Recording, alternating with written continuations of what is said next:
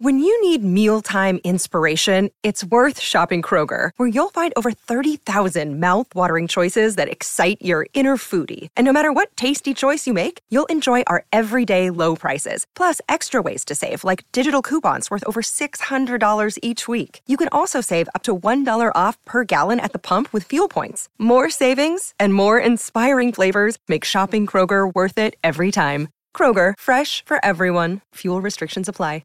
Another day is here, and you're ready for it. What to wear? Check. Breakfast, lunch, and dinner? Check. Planning for what's next and how to save for it? That's where Bank of America can help.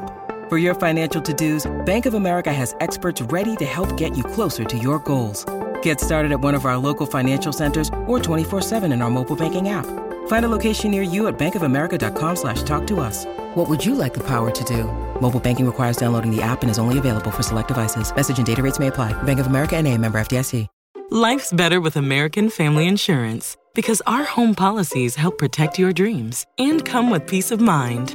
Save up to 25% by bundling home, auto, and life. American Family Insurance. Get a quote, find an agent at amfam.com. Products not available in every state. Discounts may not apply to all coverages on an auto or home policy. Discounts do not apply to life insurance policies. Visit amfam.com to learn how discounts may apply to you. American Family Mutual Insurance Company, SI, and its operating companies, American Family Life Insurance Company, 6000 American Parkway, Madison, Wisconsin.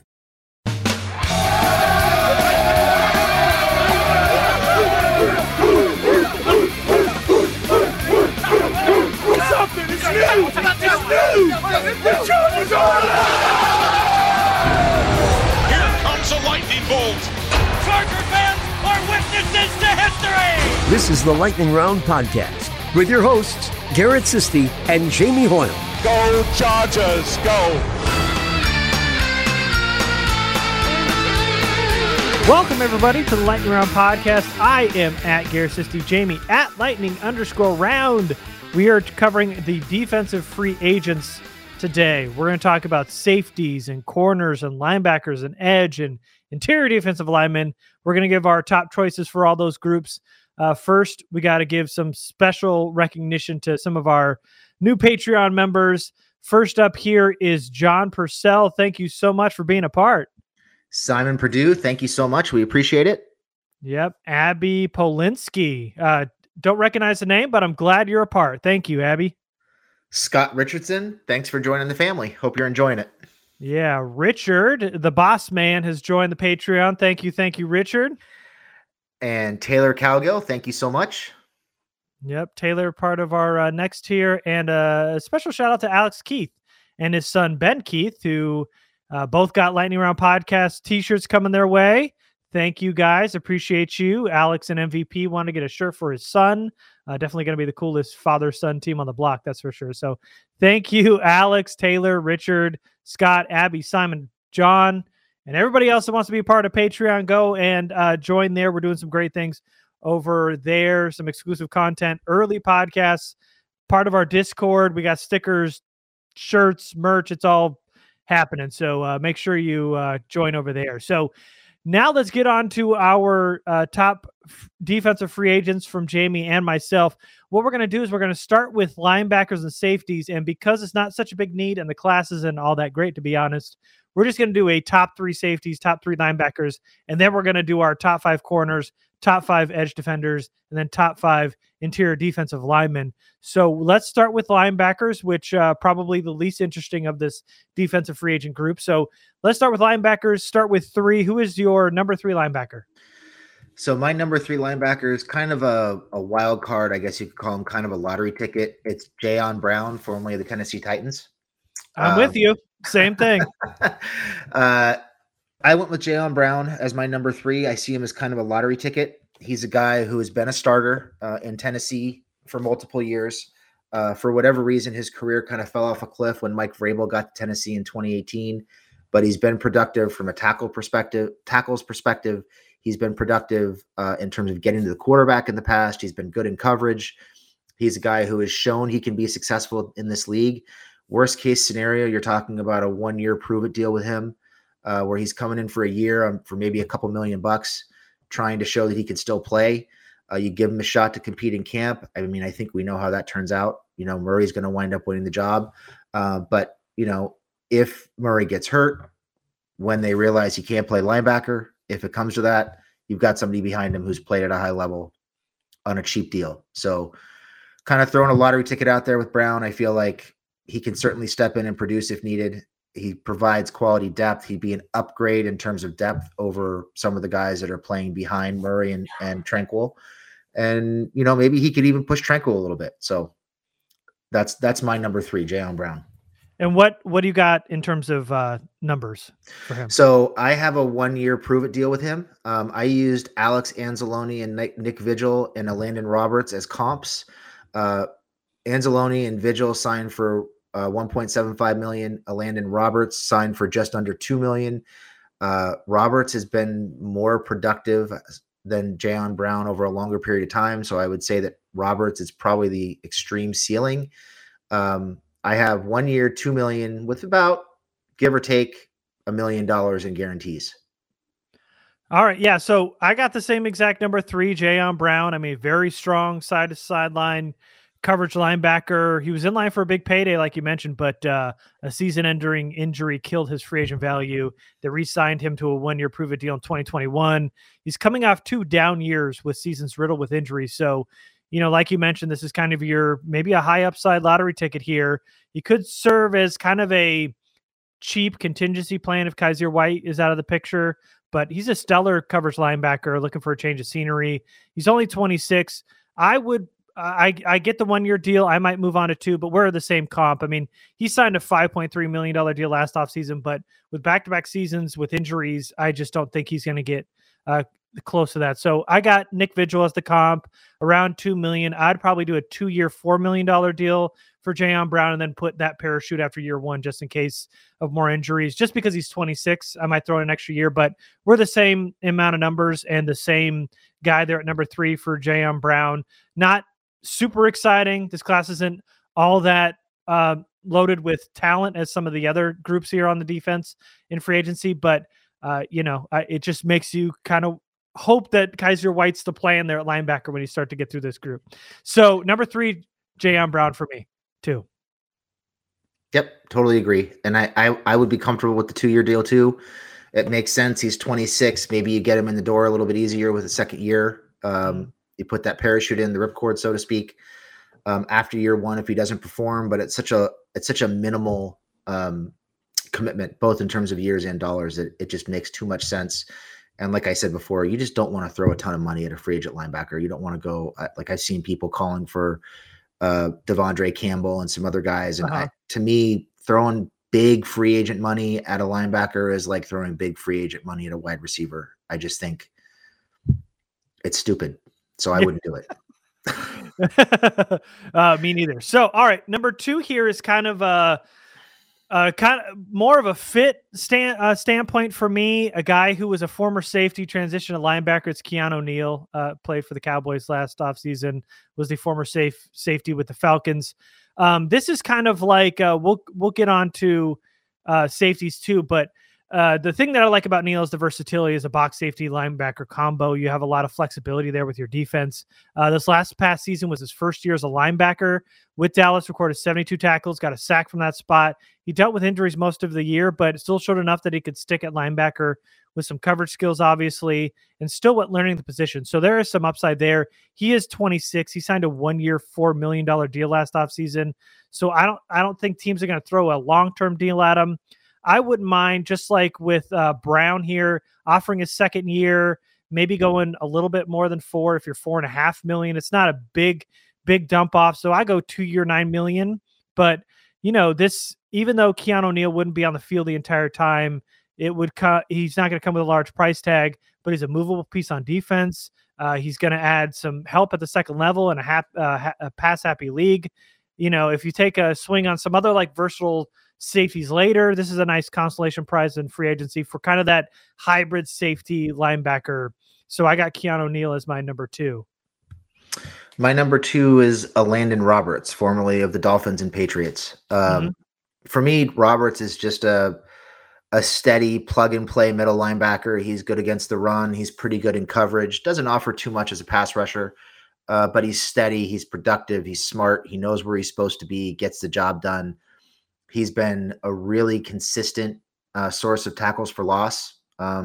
Anytime he started at least 11 games in a season, he's averaging 7 tackles for loss per season. And that's all against the run because he's not a pass rusher. So highly productive, comes downhill, makes tackles, smart.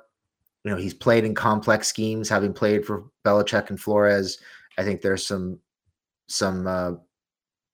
translatability there with Staley's scheme.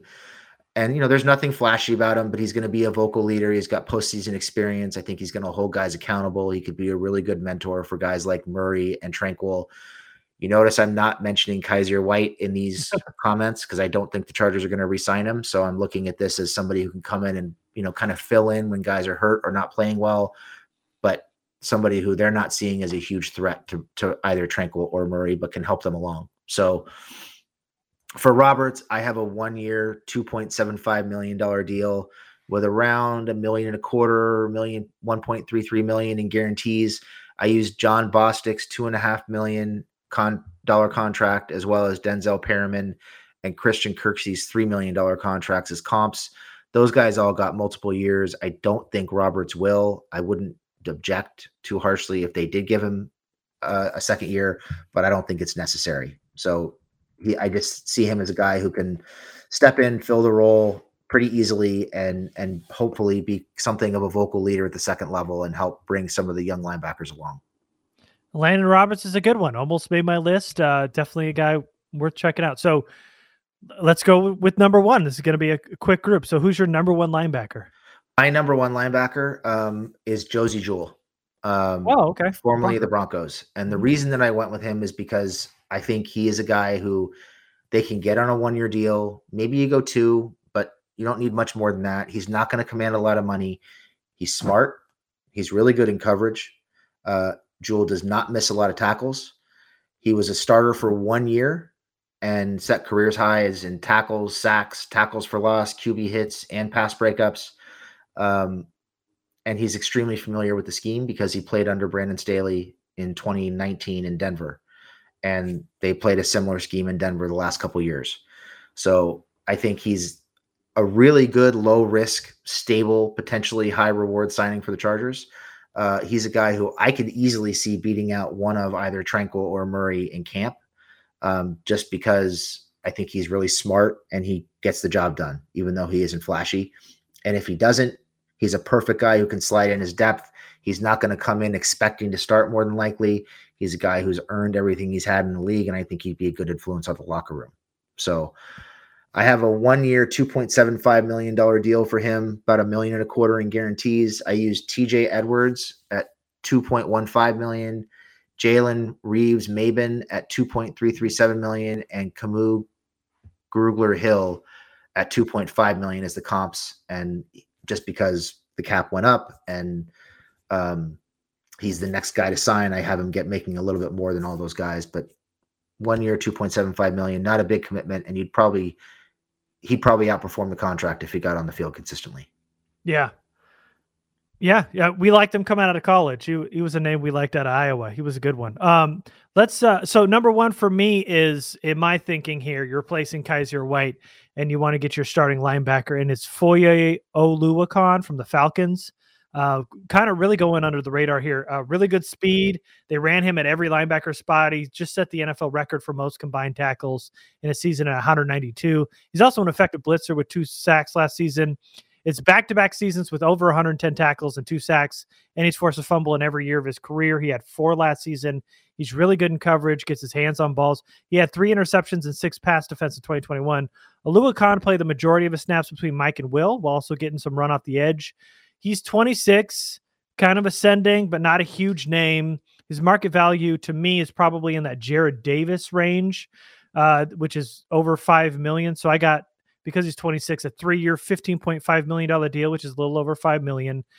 This is much like Kaiser White in the sense that he's got better stats and he's improving. It's an ascending player who's going on his second contract. If you want to replace a linebacker 1-for-1, if you're not re-signing Kaiser White, Oluokun is a guy that's much more productive and is just playing out of his mind the last couple of years. So this could be the Kaiser White replacement if they don't just decide to re-sign him. Oluokun, a lot of fun to watch, and a name that's kind of going on the radar in this not only defensive class, but in this linebacker class too. Interesting. So I like it. I just have a feeling that they already have their Kaiser White replacement in McMurray. Oh, that's what you think they're thinking. That's what I think they're thinking. Okay. Well, I'm thinking what I'm thinking. This is if I am the Chargers GM. My list, damn it. I'm not going by Telesco. Fuck that noise. Let's go. So let's move on to safety. I'll go ahead and start. We're going to do a top 3 here for safety too, and then we'll go top 5 for corner, edge, and interior defensive linemen. So I'll start here with my first safety, and I don't believe there's a lot of great names here. So number 3 for me, and I wanted to find kind of versatile pieces that you can kind of interchange in a defense. And for me, number 3 is Jabril Peppers, a guy we dogged during the draft process, but somebody that could help at the second level. Traded from Cleveland, New York, hasn't really lived up to that draft stock. In 2021, he suffered a knee injury that ended his season with New York. He's athletic, not good in space, but good as a box safety and a pretty good run defender. So as a fit, Peppers would be that nickel backer in the Chargers defense, giving them some flexibility. He has his limitations in coverage, but as a rotational safety in the box, it makes sense. Peppers will probably want a 3-year or 4-year deal, but I don't think he's going to be able to do that. And I think it's got to be a prove-it deal to prove his worth from here on out. He's been traded. His snaps is deflated in New York. He had a knee injury last season. I'm giving him a 1-year, $2.5 million deal. Somebody that's going to have to prove his worth. He's an athletic safety, can give this defense some depth and flexibility on the short term. They've already got Derwin James. They've already got Nasir Adderley. They've got Mark Webb, Alohi Gilman. You're now talking about that linebacker, kind of the Keanu Neal, like I was talking about earlier, linebacker type, safety type that's athletic enough to hang on the second level. Wouldn't have too many holes in your linebacker core. So I've got Jabril Peppers as my number 3. How about you? I also looked for guys who I thought were versatile, who could give the Chargers some options in their secondary. I was looking more towards guys who might enable Nasir Adderley to play more slot, because I think he's better suited to playing slot than safety. I got a couple of those too, so go ahead. So my first pick is, or my number 3 safety, I should say, is Jordan Whitehead, formerly of the Bucks. He's a guy who has been productive, but he's not at the top of the free agent safety class. He's probably somewhere in the second, like the 5 to 12 range, somewhere in there. Mm-hmm. Young, productive. He can play both safety spots. He can play in the box. He can play some slot if you need him to. He's good in coverage. He's not a playmaker in the sense that he's not going to get his hands on a lot of footballs. He's not going to intercept a lot of passes, but he's durable. He's productive. He's a good tackler, and he's good in coverage. I think he's going to wind up somewhere in the neighborhood of what John Johnson got last year. I have him at a 4-year, $42 million deal with $25 million guaranteed.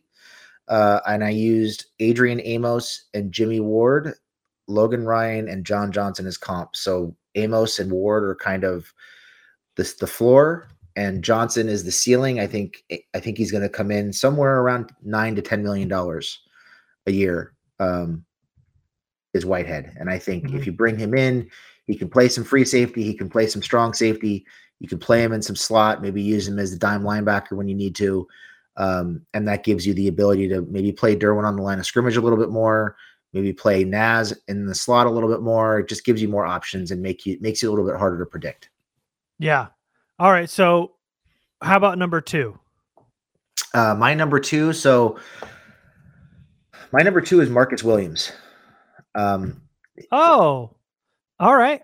He's somebody who I really like. It's probably not likely that they'll sign him, but he's good. Yeah. He's really good. Williams is a guy who I loved him coming out of Utah. He's extremely athletic, covers a ton of ground, gets his hands on a lot of footballs, and has great ball skills. And he's a pretty physical tackler too. And like Whitehead, he can play both safety positions. I think you could probably play him in the slot if you needed to. But you really probably want him playing deep more often than not, so he can cover center field. Williams, to me, is an elite ascending playmaker in the secondary who would give the Chargers defense a ton of flexibility with matchups. He's going to command a ton of money. I think he's going to probably wind up making $14 to $15 million a year. I used Budda Baker and Justin Simmons as comps, and I have a 4-year, $62 million deal with $40 million in guarantees. And the whole purpose of this would be to set up Derwin to be able to play closer to the line of scrimmage more often and give you some options in terms of playing Naz in the slot, which I think he's better suited to doing. Yeah. Yeah. I mean, so I've got an option here, much cheaper than Williams. He priced out for me. Love the talent, obviously, one of the top safeties in this class, but he priced out for me. So I got kind of a cheaper option. Same thing. It's Marcus May from the Jets. He was ascending in 2020. Jets tried to franchise tagged him. He went on that 1-year deal. He bet on himself. And then in 2021, the Jets started to decrease his snaps, and he tore his Achilles. He never really came back. So he's a free safety with range, which means, like you're talking about, move Nasir Adderley. You got Derwin closer to the line of scrimmage too. That makes Adderley more of a movable piece. He played some corner in college. You talked about some slot would be a good improvement there. Adderley improved in every element last season, but when he had the opportunities on the back end, he was never able to really make those plays on the balls and get those interceptions. So this would be the guy that could make those plays on the back end and also give Nasir Adderley a better role near line of scrimmage. Same with Derwin, and you'd have Marcus May on the back. You've got May, who's turning 29 and will probably need another 1-year prove-it deal on a down season following an injury. So I like the idea of having Nasir Adderley close to line of scrimmage. You can use his physicality in the box, cover some slot, and May wouldn't cost a lot. So for me, this is some depth of free safety if you want to keep Nasir Adderley there, but you've got the flexibility to move Adderley in the box. I've got a 1-year $5 million deal with a potential high reward for a guy like Marcus May. So a little bit cheaper, but has that flexibility for Nasir Adderley that, we're both kind of thinking there. And number one for me, and we might agree on this one, and it's Tyrann Mathieu. It's pretty easy. He's kind of the heads and shoulders above the safeties in this class. I know Charger fans will love it. It's the best safety fit on the market. I don't love it only because of the money and the age, but if we're talking about strictly safety, this is the absolute by far best option for the Chargers. He's got position versatility, football IQ, leadership. It'll help the Chargers defense right away. You have the ability to have Mathieu and Derwin at the second level being able to mix and match coverages with two dudes that can play anywhere on the field. That is so incredibly valuable for a defense. Mathieu is a utility weapon that Staley could really take advantage of and would, most importantly, take the load off of Derwin, which would really, really help him out, who basically had to do everything last year in 2021 for the Chargers defense. So now you have a guy that can do a lot of what Derwin does. They can mix and mash, take the load off Derwin. The issue, obviously, is that Mathieu wasn't the player he was when he signed 3 years ago with the Chiefs. He's going to be 30 this season, and he's going to be probably pretty pricey. His market value is 3-year, $50 million. So I'm somewhere around the $16.5 million per year, but he's got a do-it-all role. Most likely worth that price, even for a veteran in his 30s. So in that regard, I'm not sure there's another free agent on the market who's going to contribute more from a role standpoint than signing a guy like Tyrann Mathieu, because he can do basically everything and match Derwin. It'll be a huge boost. Downside is you're sinking costs into a DB, a veteran who's aging, when you've got bigger needs on the horizon. But I mean, there's no denying that Mathieu would absolutely help the Chargers defense. It would help Derwin and would be probably the most valuable pick in free agency. Are we agreed there on the number one?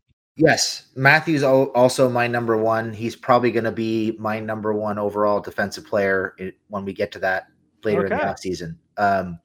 Agree with everything you said. You're talking about a guy who could play free safety, strong safety, slot, dime linebacker. You can use him as a blitzer. He can play edge. He can probably slide outside and play corner if you need him to. He's a great matchup weapon. He would take a ton of pressure off of Derwin, could free Derwin up to play closer to the line of scrimmage. Everything about it makes a hell of a lot of sense. I think if there's one guy that really solves a lot of the Chargers' problems on this free agent market outside of the defensive linemen, it's Tyrann Mathieu. I think it just makes so much sense. I think I'm a little lower on the market value just because he's 30, and that was the hurdle for me. Is, our number one rule with free agency is you don't sign dudes over 30. And he's turning 30 this year, so I'm kind of breaking my own rule here, but I think he's so good and there isn't really a whole lot of sign of decline with him. and actually put him on the defense with Derwin and with Nasir Adderley, you could maybe extend him a little bit in terms of rolling back his snap counts a little bit and keep him fresher later in the season because you've got pieces that you can move around. So I think he makes a ton of sense, and he probably, I think you could sign him to a 3-year deal and not be all that concerned about it, even at his age. But if you want to build in an out clause after year 2, it would make a lot of sense just to protect against injury and decline. Yeah. I have him at a 3-year, $44 million contract with $30 million in guarantees. I used Eddie Jackson at $14.6 million, Budda Baker at $14.75 million, and Justin Simmons at $15.25 million as the comps. I have him just under $15 million. I could easily see him going to 16. I went at 15 because I figure he's still productive. He's probably going to get something of a raise, but he's 33. He's not going to get a long-term deal. So I think there's kind of a middle ground there. And it sounds like he wants to play with Derwin based on some of the things we've been seeing on social media. So maybe he'll take a little bit of a discount to play with his buddy. Who knows? But it makes a ton of sense. It makes Derwin better. It takes pressure off of Matthew. It makes Naz better. It helps in the slot. You can move Naz, Derwin, and Matthew all around as much as you want to in various different positions, makes you much less predictable, much less easy, much more difficult to account for. It's hard not to get excited about a deal like that. Yeah. I got the Harrison Smith comp. I was just a tier above you, but yeah, it's probably going to be somewhere between 14 to 16 million. We're close, but you can't deny how valuable a guy like Matthew would be to this Chargers defense for sure. And I get why he'd be number one. I get it. All right. So let's move on to corner. We're going to do our top 5 here, start with corner, then move on to edge, but go ahead. Let me hear your number 5 corner on your list. All right. So I went back and forth with a few guys at number 5. I have some more experienced guys that are ascending that have better track records at the top. The bottom of my list is more guys who I think are kind of, I guess, not bargain deals, but guys who you can maybe get for a little bit less who will outperform the contract. So my number 5 is Sidney Jones, formerly of the Seattle Seahawks. Jones had a fantastic year last year. Now he is a guy who has been hurt. He came into the league injured. I think he had a knee or a foot injury when he came out of the draft. He was a guy who everybody thought would be a first-round pick, and the injury pushed him down the board into the second round, but he still had that first-round pedigree in terms of his tape in college. And he's a guy who gets better. He's been getting progressively better every year, and he finally played his first full season last year and had his best season. Played 16 games for the first time, started 11, set a career high in tackles and pass breakups. More than doubled his career high at snap count last year, while posting the best opposing quarterback rating and completion percentage stats of his career. He's a guy who can play zone. He can play man. He's very physical at the line of scrimmage. He, I think, can play quarterback 1, cornerback 2, or slot. It gives you a lot of options with how you want to mix and match with Zont and with Mike Davis. And he's a guy who you can probably get on a 2 to 3 year deal for very minimal guarantees, who I think by year 2 or 3 is outperforming the contract that you signed him for. So I used Trayvon Young at $4.6 million, Anthony Brown at $5.1 million, Jason Verrett at $5.5 million, and Mike Hilton and Jalen Mills at $6 million as the comps. I came in at 3 years, $18 million with about $5 or $6 million guaranteed. And if you're worried about the injuries, you build in an escape clause after year 2 to protect against injuries. But I really think Sidney Jones is a guy who is trending up in a big way. And if you get him on the field, I would not be at all surprised if he is cornerback 2 and Zont is playing in the slot very early in the season. And he could even ascend to be quarterback CB1 by the end of the year. So my number 5 is Sidney Jones. Which is a guy you loved during the draft process. Yep. Loved out of Washington. Him. We're at the draft class where we're at the free agent class where we've gone so far and done this podcast so long that the guys that we loved during the draft are now free agents. That's how long we've been doing. There are 3 or 4 of them just in this class. Yeah.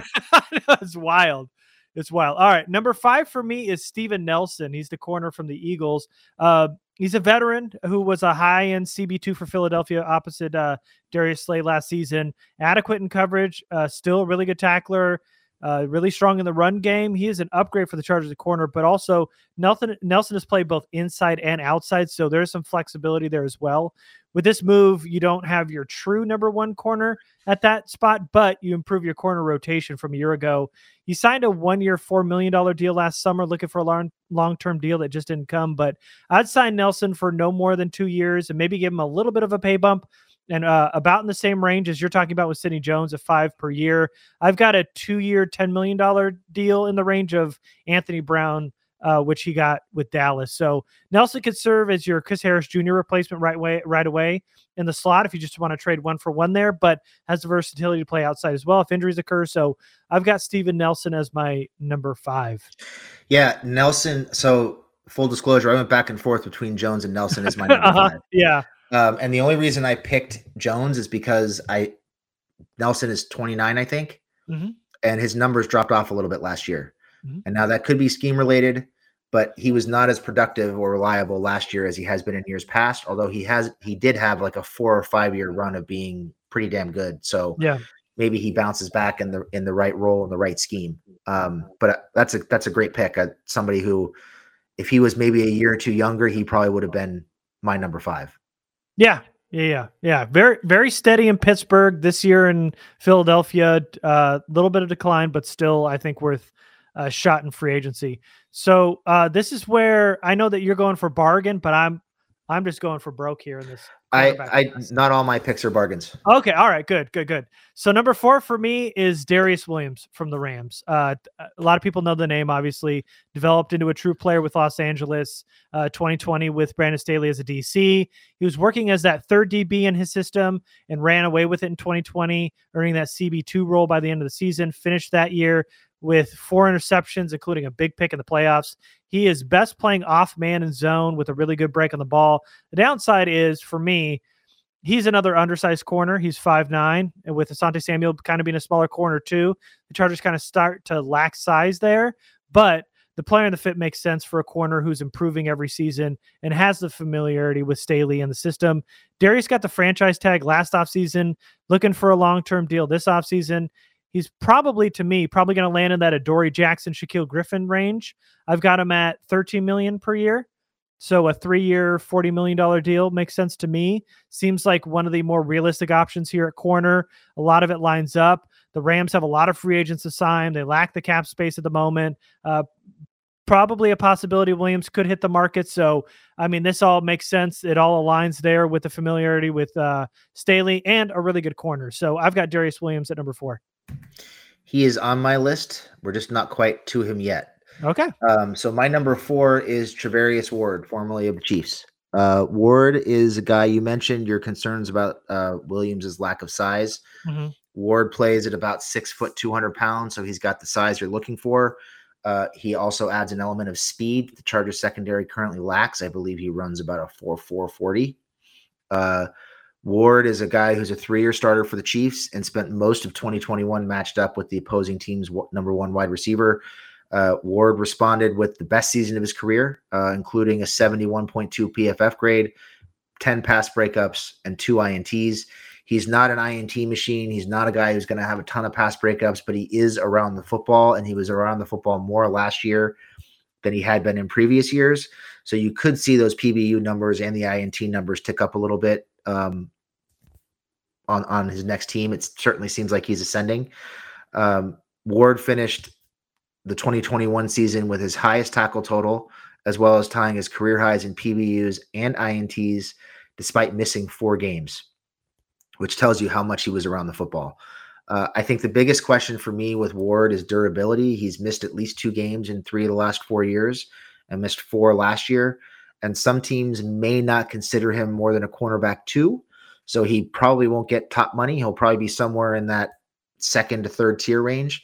I have Chidobe Awuzie, Vontae Maddox, Michael Davis, Kendall Fuller, and Ronald Darby as my comps. So I started in about the $7 to $8 million range and wound up in the $10 million range. I have I have Ward getting 4 years, $37 million, $18 million guaranteed. He's a guy who probably is going to wind up outplaying his next contract. He's either going to be a really high-end cornerback 2 or kind of a low to mid-level cornerback 1. And I think there's some value there with him. So Charvarius Ward is my number 3. Okay. Well, I warned, oh yeah, you got to go for number 3. I was just about to unleash here, but give me your number 3. So my number 3 is Levi Wallace from the Bills. So Wallace is another young ascending corner. He's, I believe, 6'1" or 6'2", plays at around 190 to 200 pounds. So he's got the size you're looking for. He's played over 800 snaps 2 of the last 3 years, and his opposing quarterback rating and completion percentage have improved each of the last 2 years. He's averaged 9 pass breakups and 2 INTs per season over the last 3 years, primarily serving as Buffalo's cornerback 2. He did serve as their cornerback 1 for about 5 or 6 weeks at the end of the season last year when Tre'Davious White got hurt and played quite well. He's played at least 16 games and at least in 2 of the last 3 years. So he's a guy who is durable and who's going to be on the field, has experience playing cornerback 1 and cornerback 2. I think the real questions with him are his long speed and the ability to hold up as a cornerback 1, but he'd be a real solid cornerback 2. So I have Wallace. I used Michael Davis, Ronald Darby, Bradley Roby, and Adoree Jackson as comps. And I have a 3-year, $34.5 million deal with $21.5 million guaranteed for Levi Wallace. All right. Well, so this is one of the biggest needs for the Chargers, and I'm willing to go in here and get yourself a CB1, and that's why even at number 3, I got Stephon Gilmore of the Panthers. He's obviously one of the more talented corners in this free agent class, but he's 32, and that's the issue. He was injured part of 2021 with the Panthers, but when he was healthy, he only allowed a completion rate of 43% when targeted, only allowed 4 yards per reception, and collected 2 interceptions. Gilmore has still got it, even at 32. He's still one of the best corners in the league. While this isn't a long-term investment, this is the type of move, kind of like the Rams of Von Miller, where you sign an aging star to take over for a few years. Even as age, he's a top 5 corner, would improve the run game, really upgrade the Chargers defense. He's probably going to get around 14 to 15 million. You're talking like Marcus Peters, James Bradbury range. I'd offer a 2-year, $28 million deal, give myself an out after next season, just in case of decline. But the talent is there. The talent makes a ton of sense, but the age pushed Gilmore down my list. This would be just a home run signing with a fill in for a couple of years while you develop or draft a corner. And this is one that'll elevate the Chargers defense right away. So Stephon Gilmore, number 3 for me. Yeah, Gilmore didn't make my list. I stuck with the no signing over the age of 30 rule with him. I think he's going to be 33 this year. He's quickly approaching that area where you're going to start to see a drop off. I'm just not comfortable with that. I think he's a good corner. And if this was 2 or 3 years ago, I would have been all over it. I'm just a little concerned about wear and tear and, especially at skill positions where speed is so vital. Being able to hang with some of the younger, faster receivers in this league. Can he hang with a Tyreek Hill for the next couple of years? I think that's kind of questionable. So he's not on my list, but I understand why he's on your list. Yeah. And I completely hear you, but did not look like he dropped off. And a guy I'm willing to take a shot on there. And I know the rule, and we might break it here a time or two as we move on. Number 2, and again, I mean, this is another name that I'm a big fan of, and a guy that's going to cost a lot of money, and it's Carlton Davis of the Buccaneers. He developed into a true CB1 with the Bucs. He used him quite often to shadow the team's best receiver. He's so smart and aggressive. This past season, QBs combined for a passer rating of 83.2 when targeting Davis. The tackling is the only hole in his game, but not enough to prohibit him from having a fat deal this offseason. Davis is going to get paid like a top 5 corner, being only 25 and being one of the best corners on the market, but I don't think he hits that Ramsey edge. So I don't think he's going to get 20 million per year. I think he's right up against it. We're talking Marshawn Lattimore, Marlon Humphrey, what they got, and it's probably going to be a 5-year deal. So it's going to be 5-year, 97 million. You're talking 19.5 annually. There's a strong possibility that Tampa Bay could franchise tag Carlton Davis, but they are $3 million over the cap. They have talked about how they're going to try to bring Chris Godwin back, which means they might franchise tag him.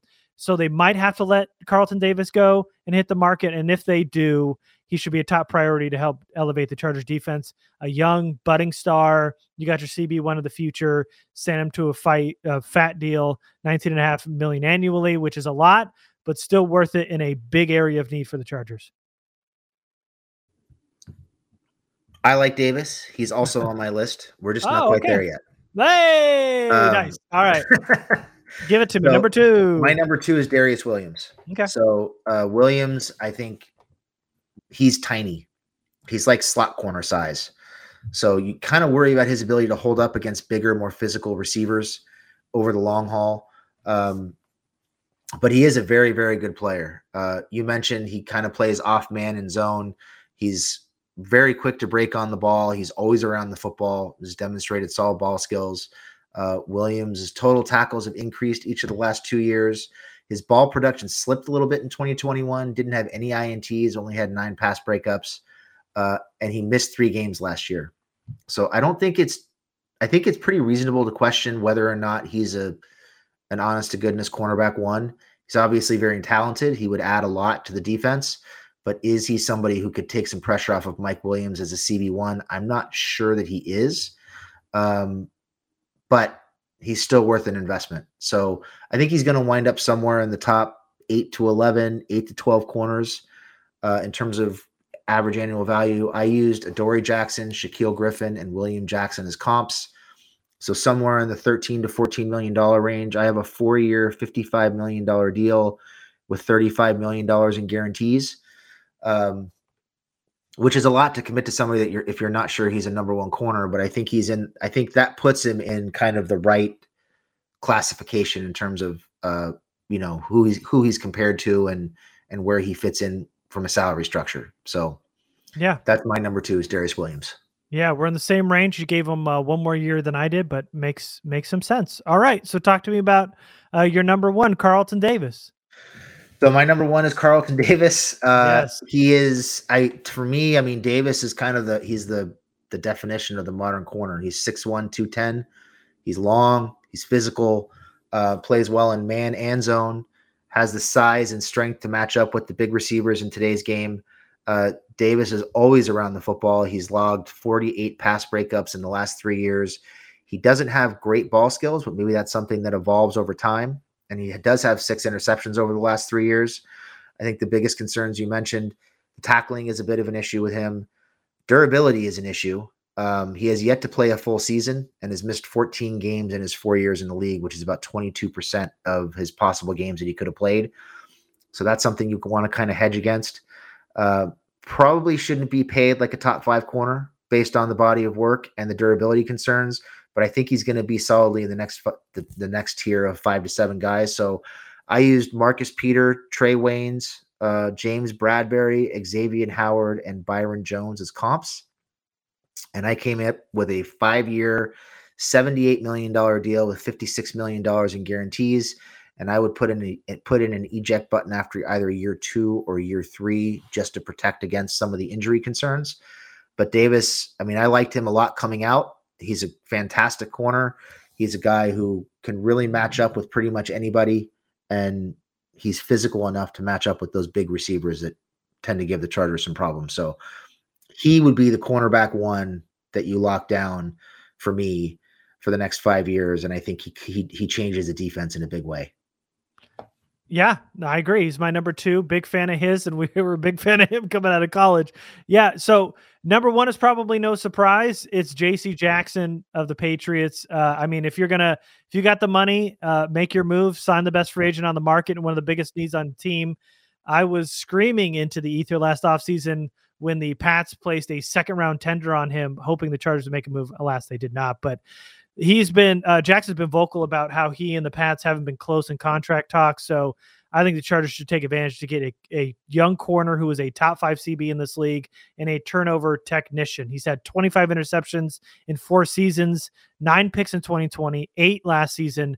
And that's why he goes by Mr. INT. He is going to want to be paid like a top 5 corner and reset the market. And in my mind, He absolutely deserves it. 5-year, $105 million. He's making $21 million, and it makes him higher paid corner than Jalen Ramsey and the highest paid corner in the NFL. And I understand a lot of people are going to scoff at that, but if you just look at JC's numbers, he is better statistically in almost every category. Jackson has had more picks in the last 2 years than Ramsey has in his whole career. So to me, JC Jackson is the type of player you pay 20 to 21 million per year for. He's consistently the best at his position for several years. He has the consistency, has the turnovers. You don't have to worry about drafting a CB in the draft. You improve your defense immediately, and you have a lockdown quarter to combat guys like Patrick Mahomes and the rest of the AFC quarterbacks that you're going to have to compete with if you want to make the playoffs. So for me, this is the man. Number one on my list, JC Jackson. And I know that the number is going to scare a lot of people, but I think he is one of the few players that's going to deserve it this offseason. Jackson's great. I love him. I have a hard time seeing the Chargers spending $20+ million on a corner. Would you? That's the question. Are you? For a player like JC Jackson. Because I already know the answer. Would you rather pay Mike Williams or JC Jackson $20 million? I already know the answer is yes, JC Jackson. Yes, I would. Go ahead. Yes. I would rather pay JC Jackson than Mike Williams $20 million for sure. Yes. Yep. And Jackson is by far the best corner on the market. I guess I don't think it's realistic to expect it to happen. So that's why he didn't make my list. But I totally get why he's on your list. All right. Okay. Let's go on to edge. We got edge top 5, and we got our interior defensive lineman top 5. I'm going to start and I'm going to go at number 5, and it is Harold Landry of the Titans for me at edge. Landry is a hell of a pass rusher. He's going to get paid, but his versatility is what makes him a great fit for me for the Chargers. Staley asked a lot of his pass rushers as a DC with the Rams and had Leonard Floyd drop back in coverage quite a bit. And there isn't an edge defender who's dropped into coverage more than Landry has the past 3 seasons. That's also to say Landry has the flexibility to cover, but could also get a hell of a lot more passing reps inside opposite Joey Bosa as well. He's coming off his most effective season as an edge, career high in sacks with 12 and tackles at 68. The downside is while Landry is coming off his best year to date, he hasn't consistently put up those numbers in Tennessee. In 2018, he had 4.5 sacks. 2020, he had 5.5. He's only had double-digit sacks once in his 4-year career. He had 9 in 2019. You have to question if Landry's production correlates with the talent that Tennessee added last offseason. They put Bud Dupree on their defensive line. They've got Jeffrey Simmons, Danico Autry. But for the Chargers, it's less of an issue because they've already got Joey Bosa rushing on the other side. So hopefully adding, and then, we hope that they add some talent inside as well, like Tennessee did. So at 25, I think Landry will probably get a contract near $17 million, which is about where Bud Dupree is sitting at right now, what he got with the Titans. So a 5-year, $85 million deal for Landry. Only because of the inconsistent sack numbers that kind of drive up contracts. I think he's more at the $17 million range. But this is a long-term answer as your second edge with Harold Landry entering his prime. And I assume Titans will probably tag him, but they just signed Bud Dupree to a big deal. They don't have a lot of cap room, so it's possible he hits the market. But Harold Landry, a lot of talent. Your edge number 2 for years to come. I've got him as my number 5. I love Landry. I would have put him on my list, but I don't think he's going to hit the market. I think he'll get franchise tagged. So that's why he's not on my list. Okay. My number 5. So I'm going to kind of work up from like a bargain rate up to the top of my list. So okay. My number 5 is somebody who I think is ascending, but he's dealt with some injuries and probably will not get a very big contract. And that is Lorenzo Carter, formerly of the Giants. Carter had 9.5 sacks and 40 pressures in his last 2 full seasons. He missed almost all of 2020 with a ruptured Achilles, but finished 2021 with 5 sacks in his final 4 games. He's been solid in coverage during his time in the league. He set a career high in tackles in 2021. There's still enough questions about him after the Achilles injury and some up and down production that I think he probably will not get a huge deal. I think you'd probably get him for a couple of years. I used Tyus Bauer, Dietrich Wise, and Emmanuel Ogbah as contract comps, and I'm at 2 years, $15 million. $9 million guaranteed. I think he is an upgrade over Uchenna Nwosu, but he's going to come at a much lower cost. Mm-hmm. He had 5 sacks, I think, in his rookie season and 4.5 sacks this season. So he's a guy who has shown the ability to get to the quarterback when he's healthy and on the field. And it seems like he was ascending towards the end of the 2021 season, but still has something to prove. So Lorenzo Carter is my number 5. Okay. What's number 4? I had a tough one with number 4. My number 4, and now that I'm about to say I don't like it as much as I did when I wrote it, but I'm going to go with it anyway. My number 4 is Randy Gregory, Cowboys. It's a good name. So Gregory, for me, is a guy who I think he slots in really well as the edge rusher number 2. He has some questions about his history, both on the field and off the field. He's had some injury issues. He's had the well-reported issue with an addiction to weed where he couldn't give up weed to stay on the field. But he's been on the field for 2 straight seasons now, tied a career high with 6 sacks in 2021. His pressure numbers, QB hits, QB knockdowns, all increased each of the last 2 years. He's always been a steady source of about 6 sacks per season when he's on the field. Like I said, considerable injury and off the field issues should help depress his value some, and it should depress the length of the contract. There is some thought that the Cowboys might franchise tag him, but I think it's much more likely that the Cowboys will franchise tag Dalton Schultz. I don't think they need to franchise tag Randy Gregory to keep him, but I used Olivier Vernon at $11 million, Jason Pierre-Paul at $12.5 million, and Yannick Ngakoue at $13 million as comps. I'm at 2 years, $25 million with about $18 million guaranteed. I would not go past 2 years with Gregory just because of the injury and off-field issues. But if he's healthy, I think he has a chance to be an extremely dominant edge number 2, playing opposite Joey Bosa. And he can stand up. He can play with his hand in the dirt. He's a versatile piece that they can move around. So Randy Gregory is my number 4. He is on my list. He is a good one. Number 4 for me, and I'll get to him later. Number 4 for me is Jadeveon Clowney.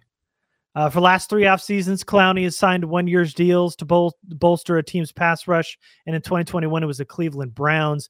Clowney and Myles Garrett were a 2-headed menace. Clowney finished with 9 sacks, which tied his second highest output of his career. Clowney has the flexibility of being an effective pass rusher, both inside and out. He's proved that throughout his career. Last offseason, he signed a deal for $8 million for 2021. I think with the production, he raised his stock a little bit, probably signed another 1-year deal, and he's 29. So I've got a 1-year, $10 million deal. Chargers get that complimentary piece to Bosa without the big commitment. And the Chargers got a top 5 pass rushing tandem right away. This makes a ton of sense if you're just looking to kind of fill that short-term edge role and let Nwosu walk. Clowney makes a ton of sense. I like him at number 4. Yeah, Clowney makes sense. I considered him on my list. Some of the injury problems scare me a little bit, though. So sure. I didn't wind up putting him on my list, but I think it makes sense to have him on there. And he's also really good against the run. And he's effective playing over guards. So that makes a lot of sense. I like that. Yeah, I like the flexibility there. So number 3 here is a huge swing. And I think he will most likely hit the market, and it's Chandler Jones of the Cardinals. He's a walking 10-sack disruptor. Only time he hasn't gotten 10 sacks is when he was hurt, including his 2021 season where he finished with 10.5 sacks, went to the Pro Bowl, but he is our 31-year-old rule. He's over 30. But this is just another sign of veteran, one that would really move the needle for the Chargers and their pass rush. Not only that, he's been the leader for the Cardinals defense ever since he landed in Arizona. His deal would probably be pretty hefty, and he's probably going to want $20 million. So you'd have to get like a 1 or 2 year deal there. It's kind of in line with what Frank Clark and DeMarcus Lawrence got, but he's still one of the best pass rushers in the NFL. But at 32, it'd be hard to offer anything more than 3 years. You probably need an out after that first year if you give him a 2-year deal. Chandler Jones requested a trade last offseason, so it's a good bet that Jones hits the market. They weren't able to reach a deal, and they've been pretty far apart. They've been trying to work out a deal and haven't come very close. So cards are also strapped for cash, and they probably want to get a little bit younger, but this is a big splash move for the Chargers. Chandler Jones vaults the Chargers pass rush into the best duo in the league on paper. Huge move. I know a lot of Charger fans are clamoring for it, but this is a short-term deal. This is somebody that's going to help you 1 or 2 years. I don't see signing him to a 3-4 year deal that everybody else does, but this is somebody that obviously helps out a hell of a pass rushers, one of the best ones in the NFL, and would help the Chargers defense. Yeah, Jones is on my list too. Not quite there yet, but he is on my list. So my number 3 is actually Von Miller, and I had Miller and Jones kind of interchangeable in the same area there. Like Chandler Jones, Miller's in his early 30s. However, unlike Jones, there are some signs of decline with Miller. Mm-hmm. He had the Achilles injury in 2020, missed 2 games last year with an ankle injury. The QB hits, QB knockdowns, pressures, and sack totals are all in decline since 2018. Now, some of that is injury related, but when you're 30 plus and you start having problems with your wheels, you start to question how long you're going to hold up and how effective you're going to be off the edge. So I would not sign Von Miller for more than 2 years. I think you have to build in and out clause after year 1. I used Chandler Jones, Zadarius Smith, and Leonard Floyd as comps. And I'm at 2 years, $32 million with $28 million guaranteed. I build in the out clause after year 1, just in case. But if you're looking for short-term impact and a chance to make a real hard run at a Super Bowl right now over the next 2 years before Justin Herbert's contract expires, then Miller makes a lot of sense because he gives you a huge bump, takes a ton of pressure off of Joey Bosa, gives you a legitimate number 2 edge rusher. He's also pretty good against the run. He makes everybody on that defensive line a whole lot better. And again, he's 31, I think, if I'm not mistaken, a little younger than Chandler Jones, but still over 30, still have some misgivings about spending money on somebody over 30 in free agency. But I think he's good enough that he's still going to be pretty productive for the next year or 2. I just wouldn't go past 2 years for him. Yeah, I hear you. Von Miller is a good one. He's not on my list, but it makes a ton of sense. So talk to me about number 2, Chandler Jones. So my number 2 is Chandler Jones. And I think, he's still one of the best edge rushers in the game. He's a lock for 10 plus sacks when he plays the full season. He's got 52 quarterback hits, 76 pressures, and 26 quarterback knockdowns in his last 2 full seasons. He just turned 32. He turned 32 2 days ago. The numbers are declining a little, but he's been very durable and he's been productive. So I think he's a great guy to take pressure off of Bosa while the team drafts an edge. And it also gives you some flexibility in terms of being able to wait a little bit on drafting an edge. Maybe you can wait until day 2 instead of doing it day 1. Right. I'm a little lower on him just because he's over 32 and there are some early signs of decline. I used Yannick Ngakoue and Jason Pierre-Paul as comps. I have 2 years, $28 million with $22 million guaranteed. I think you get him with a higher guarantee and hopefully a lower average annual value. I would not go much over the 14 to 16 range with him. I just think it's too much. All right. Okay. That's obviously a good one, Chandler Jones. So number 2 is who you talked about a little bit earlier, Randy Gregory for me. Had his ups and downs in his career over the last 2 years, proven he's one of the best pass rushers in the NFL. Finished 2021 with 6 sacks, 3 forced fumbles, and an interception. He is a big part of why the Cowboys led the league in turnovers. He was always in the quarterback's lap. He is 29, so unlike Clowney or Jones, Gregory offers you a few more years and for less money, and that's why he's higher up on my list. With all that other stuff behind him, Gregory's been improving over the last few years, really could help on the outside as a rusher and would help in the run game tremendously. I think Gregory lands somewhere between Matt Judon and Carl Lawson's deal. It's about $13-15 per year. So I'd offer a 2-year, $28 million deal for an edge defender on the market who offers a lot of pass rush and won't have that hefty price tag as the top guys on the market, which makes this a really good fit for the Chargers in terms of production and value. So I particularly like Gregory. While he's not the biggest name in this class, I like him because of the value in which we will get And then also the Chargers will get, and then also the production as well. So I've got Randy Gregory as my number 2. I think he's a good one. Again, another guy I liked out of college too, even though he was a string bean coming out of Nebraska. I still was a big fan of him. All right. So number 1 for me, much like Gregory, not the biggest name on the list, not a big marquee ticket name, but a guy that I think will bring a lot of value, and that is Hassan Reddick from the Not who I was expecting. No? No. Oh, okay. All right. Reddick, really? I'm curious to see who you think my number 1 was, but all right, hold on. So Reddick to me is an interesting case because he started his career as a middle linebacker, then transitioned into edge rusher in 2020. As an edge, he's recorded 12.5 and 11 sacks in back-to-back seasons. With Staley, the Chargers defense has been a kind of a flexible 3-4 front, which makes Reddick a really, really good fit as a stand-up outside linebacker, but could also rush with his hand in the dirt.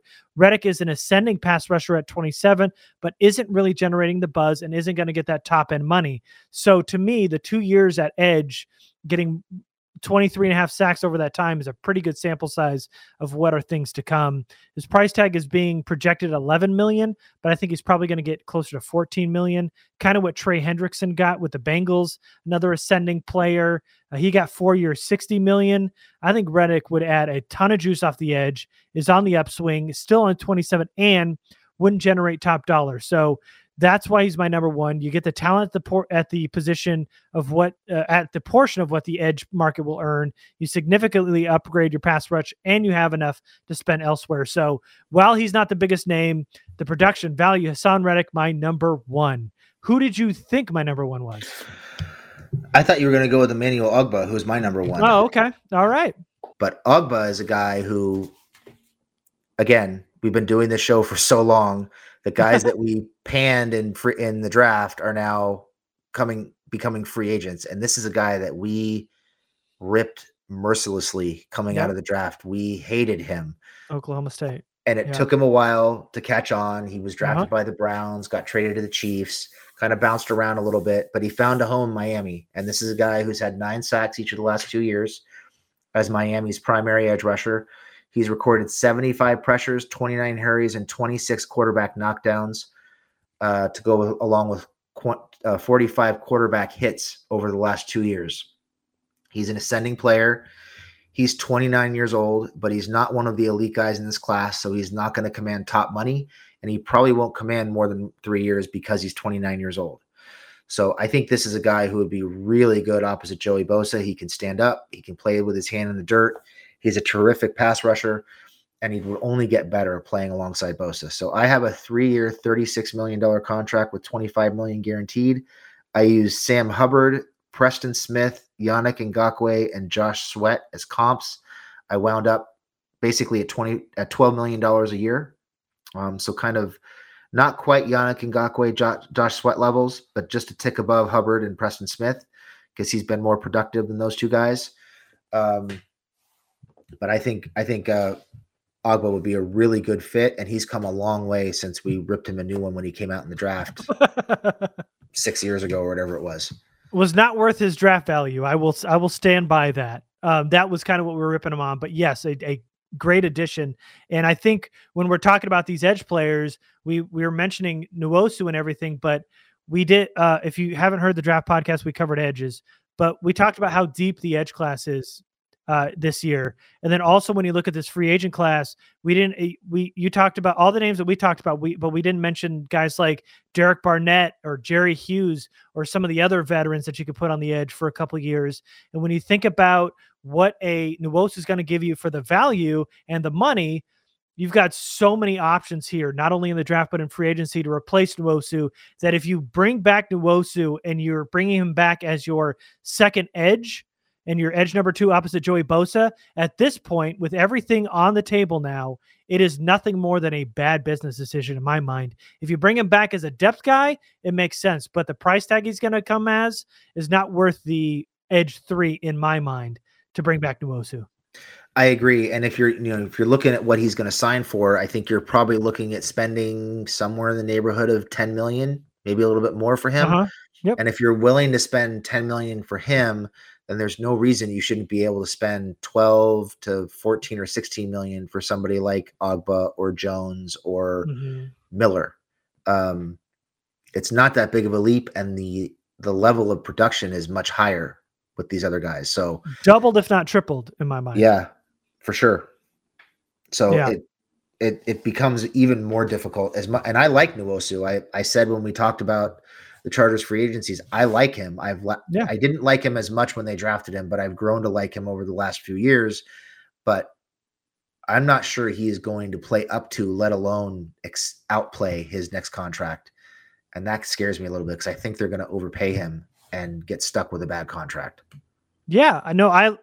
We both mentioned it. We liked his progression, and I think his last year he is somewhat on the uptick, but I just don't think he will ever be more than a rotational edge defender in my mind as a pass rusher. He's not going to be that number one, number two like you saw with Bosa and Ingram for a few years. I just don't think Nwosu will get there. So yeah, if you're going to give $10 million to Nwosu and ask him to be number two, why not spend $2 to $4 more million and get a Miller, Ogba, Reddick, or somebody of that caliber where he gets so much more production and value. And then you talk about the draft class, and you're talking about guys that I think right away could step in and outproduce Nwosu. So, I just think when you look at this class, it's too deep in free agency, it's too deep in the draft to give Nwosu $10 million and expect him to be the second edge opposite Bosa. Totally All right. agree. So let's go on to our last one. Over an hour here, but we're still trucking. Top 5 interior defensive linemen. Jamie, who's number 5 for you? So my number 5 is somebody who, again, I like coming out in the draft several years ago. It's Austin Johnson. Penn State. The Titans and the Giants. Yeah, Penn State. Get me lying. We even remember the school they came from. Oh, it's funny. I like Johnson as a 2-down run stuffing nose tackle. He's extremely athletic. He's smart. You can see him on film chasing down diagnosing and chasing down screens. He's also athletic enough to push the pocket. He had 4 sacks this season, and his snap counts went way up this year. His snap count more than doubled any previous year in 2021, resulting in career highs in tackles, sacks, pressures, TFL, and QB hits. He's also extremely durable. He's played in at least 16 games in each of the last 5 seasons, and he's entering his physical prime. I think he should come relatively inexpensively just because I think some teams will view him as a 2-down nose tackle, but I think he has the upside of being able to be, while not a highly productive pass rusher in terms of sacks, I think he can push the pocket and create pressure and help pin quarterbacks in the pocket. So I like Johnson. I think, if you're looking for a kind of a bargain signing, he's really good. I used Morgan Fox at $4 million, Chris Wormley at $4.5 million, and Malcolm Brown at $5.5 million as comps. I have a 2-year, $10 million deal with $4.5 million guaranteed. I wouldn't even object to giving him a 3-year deal because, like I said, he is 27, but I think Johnson is a guy who would come in and make a huge difference right away in the run game and would probably produce more as an interior rusher than people give him credit for. And he's a guy who would outperform his next contract, I think, pretty easily. Yeah. On the cusp of my list, didn't make it, but I was interchanging him, and I ended up going with Sebastian Joseph Day as my number 5, just because it makes so much sense on the surface with the familiarity of Joseph Day and Staley with the Rams. But with Staley as his DC, he had his most run stops, and in 2022, the Rams struggled without Joseph in the interior in the run game. Joseph Day is one of the best emerging run stoppers in the NFL, was on his way to cash in on that this offseason. If it weren't for a torn pec he suffered in 2021, that might drop his price tag.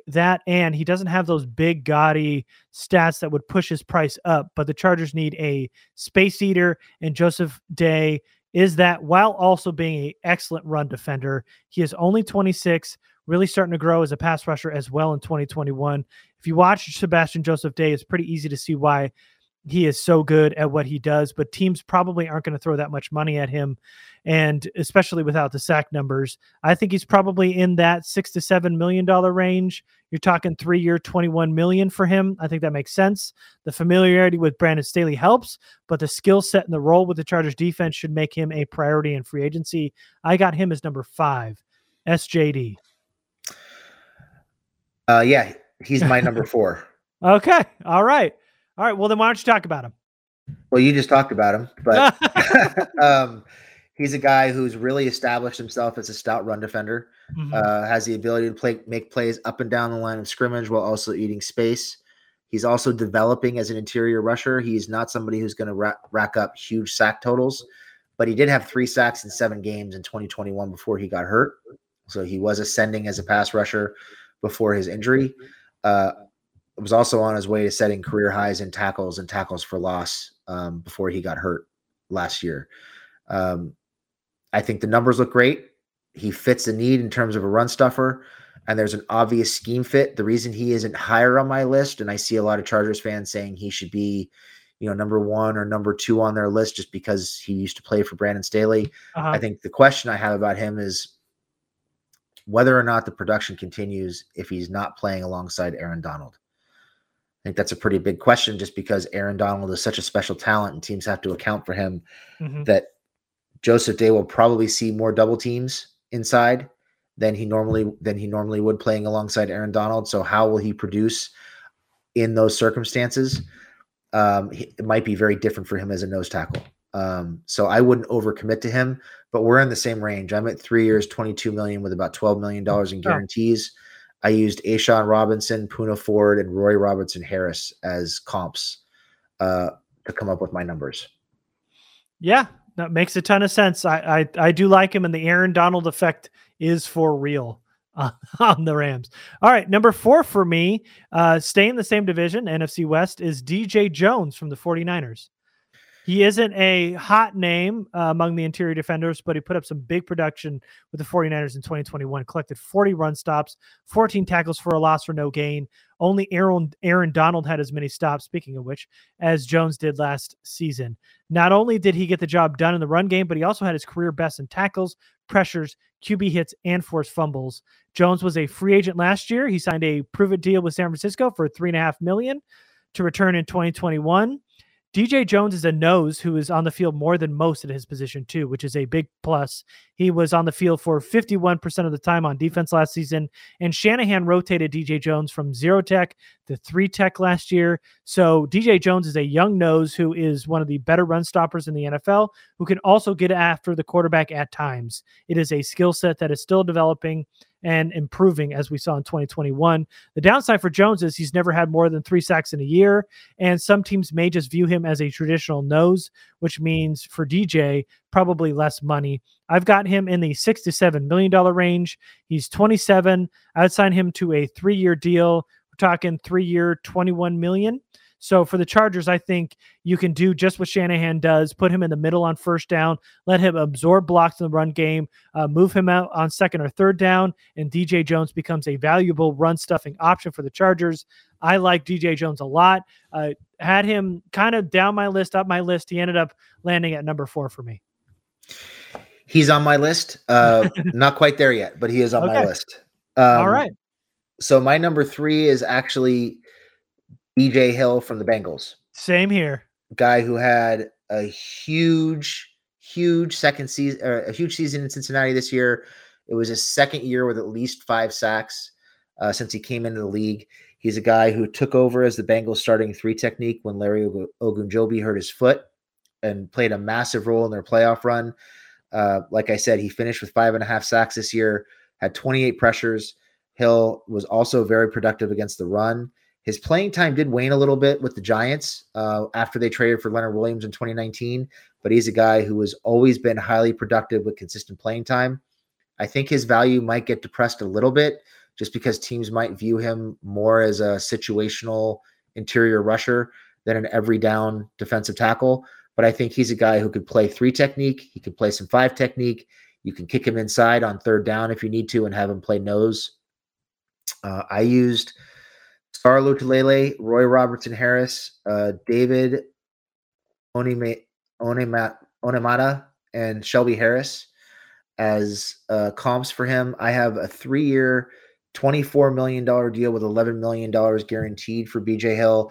He's a guy who I think slides in really well as the interior rusher that they really want and think Justin Jones and Jerry Tillery are, but they're really not. It would be a huge upgrade if they do decide to keep Justin Jones, hopefully on a low level deal as a backup. It would make them much deeper with Jones and Tillery as backups instead of starters. I think BJ Hill is a fantastic player who would add a lot to this defense, and he would probably make Jones and Tillery better. Jones having played with him in college, and Tillery not having to play as much and being able to focus more on pass rushing. So I agree with you. I mean, he's my number 3 too. And this is the defensive tackle, like we covered in the draft, that they should have drafted out of NC State, BJ Hill, and not Justin Jones. This is the 3-tech that the Chargers could really use in the middle of their line. Coming off a season where he had a career high in sacks and pressures. At 25, he's one of the better run defenders in the NFL, where he elevated the Cincy run defense last year. The Bengals were a bottom 5 unit in 2020. And then the trade happened where BJ Hill got traded from the Giants to the now Cincinnati Bengals, and they moved up to a top 10 run defense in 2021. That's the kind of impact a guy like BJ Hill has. He is a stout run defender with some pass rushing traits. He's coming off a rookie contract, and he's only had over 5 sacks in his career twice. The other 2 years, he only had 1 sack. So the product was kind of getting lost in a heavy defensive front with the Giants, where he was in a rotation. He got more of a more playing time in Cincinnati, and he improved and showed it. But with that said, I don't think Hill will give teams more than $10 million a year. I've got him at $8 million. So 3-year deal, $8 million annually. This is a long-term investment in the trenches with a 3-tech of the future. By adding a guy like BJ Hill, this would be huge for the Chargers defense. Yeah, I agree. And I should have said this earlier. When I was looking at my defensive tackles, I kind of took the path of, okay, we need to address the run defense, and we also need to address the interior pass rush. So as we work our way up my list, what we have is an interior pass rusher in BJ Hill. I tried to find a couple pass rushers in the middle of the list and run stuffers at the top of the list, with the idea of getting one of each. Hopefully. Got you. Yeah. So that's kind of my plan here. So my number 2 is DJ Jones from the 49ers. I think he's probably the best run stuffing interior defensive lineman in the league over the last 2 years. His tackle for losses have increased each of the last 2 years. He led the NFL in run stop win rate in 2021. He's not a prolific pass rusher, but he did record 7 sacks over the last 3 years. And all of his stats, including his pressures, are up over the last couple of years. So this is a guy who is getting better as a pass rusher and is ascending to becoming an elite run stuffer in the league. And he also has a benefit, like you mentioned, he doesn't have a ton of mileage on his body. He has not been a starter for very long, so he should be pretty fresh. I think he's going to command a little bit more in free agency than you do. So I started with Roy Robertson Harris and Michael Pierce as kind of the low-level comps. And my high-level comps are Dalvin Tomlinson and Eddie Goldman. I have a 4-year, $44 million deal with $27 million guaranteed. I think he's going to be the run-stuffing defensive tackle on the free agent market. And I think he's going to get bid up, and he's going to be expensive, which is why he's my number 2 and not my number 1. But, man, would I love to have him in the middle of the Chargers defensive line. Yeah, we're running across a lot of the same names. I would love all of them, really. I would love all of them. Well, just 2, please. I'll just take 2. One of each. One of each. 2 for me is a name we all know, tied to Brandon Staley. It's Akeem Hicks from the Bears. He's my number 2. This seems to be probably the signing that has the best chance of happening in my mind this offseason. There are the ties to Staley in Chicago, obviously, but Tom Telesco, every offseason, when they need a defensive tackle, they sign an old veteran interior lineman. It's like Brandon Mebane. He did it with Linval Joseph. They clog up the middle for 2 to 3 years, and then they're on to the next vet. So this is what a Tom Telesco move looks like with Akeem Hicks. But with Hicks signing, unlike Mebane and Joseph, this addition would actually be the best interior lineman on the market. So he'd actually be getting the best one available. He is a big zero tech in play, but offers the versatility to kick out wide to 5 tech on the line. This is not only a boost of the run defense, but it's also a shot in the arm in the interior pass rush as well. 2 of his last 3 seasons, he's kind of battled some injuries, including 2021, but he still managed 3.5 sacks, 9 QB hits, 5 tackles for loss. The Bears and Hicks were at an impasse last offseason. They could not get an extension done. The odds are it will not work this offseason, which Chicago probably will not re-sign him, and they will attempt to get younger. But for the vet, I'd offer a 2-year deal. I've got him at kind of the same deal that the Chargers gave Linval Joseph in 2020, 8.5 per year. That's 2 years, $17 million. Akiem Hicks is the best run stopper in free agency with an impressive football resume, but he is 32, which is our over 30 rule. But this is a short-term fix, and that is why he is not my number 1. But this is an easy plug and play, improve your defensive line right away, day one, even at 32 years old. Akiem Hicks. You? Hicks did not make my list. Okay. Not because I don't like him as a player. The over 30 thing hurt. The injuries starting to add up hurt. Yep. I would totally get it if they signed him. I wouldn't hate it. He could have easily been 4 or 5 on my list. There were so many young options on the list, guys who can be here for multiple years, who are ascending, that I had a hard time putting him on the list, even though I'm sure they're probably going to sign him. It seems like it's a no-brainer. Like it was done probably months ago. Yeah. I'm sure it's going to happen. My number 1 is Foley Fatukasi. Yes, Jamie. Here we go. My number 1 too. So Lightning Round podcast approved. Yes. Lorenzo Fatukasi. So Foley Fatukasi, he has been among the top 5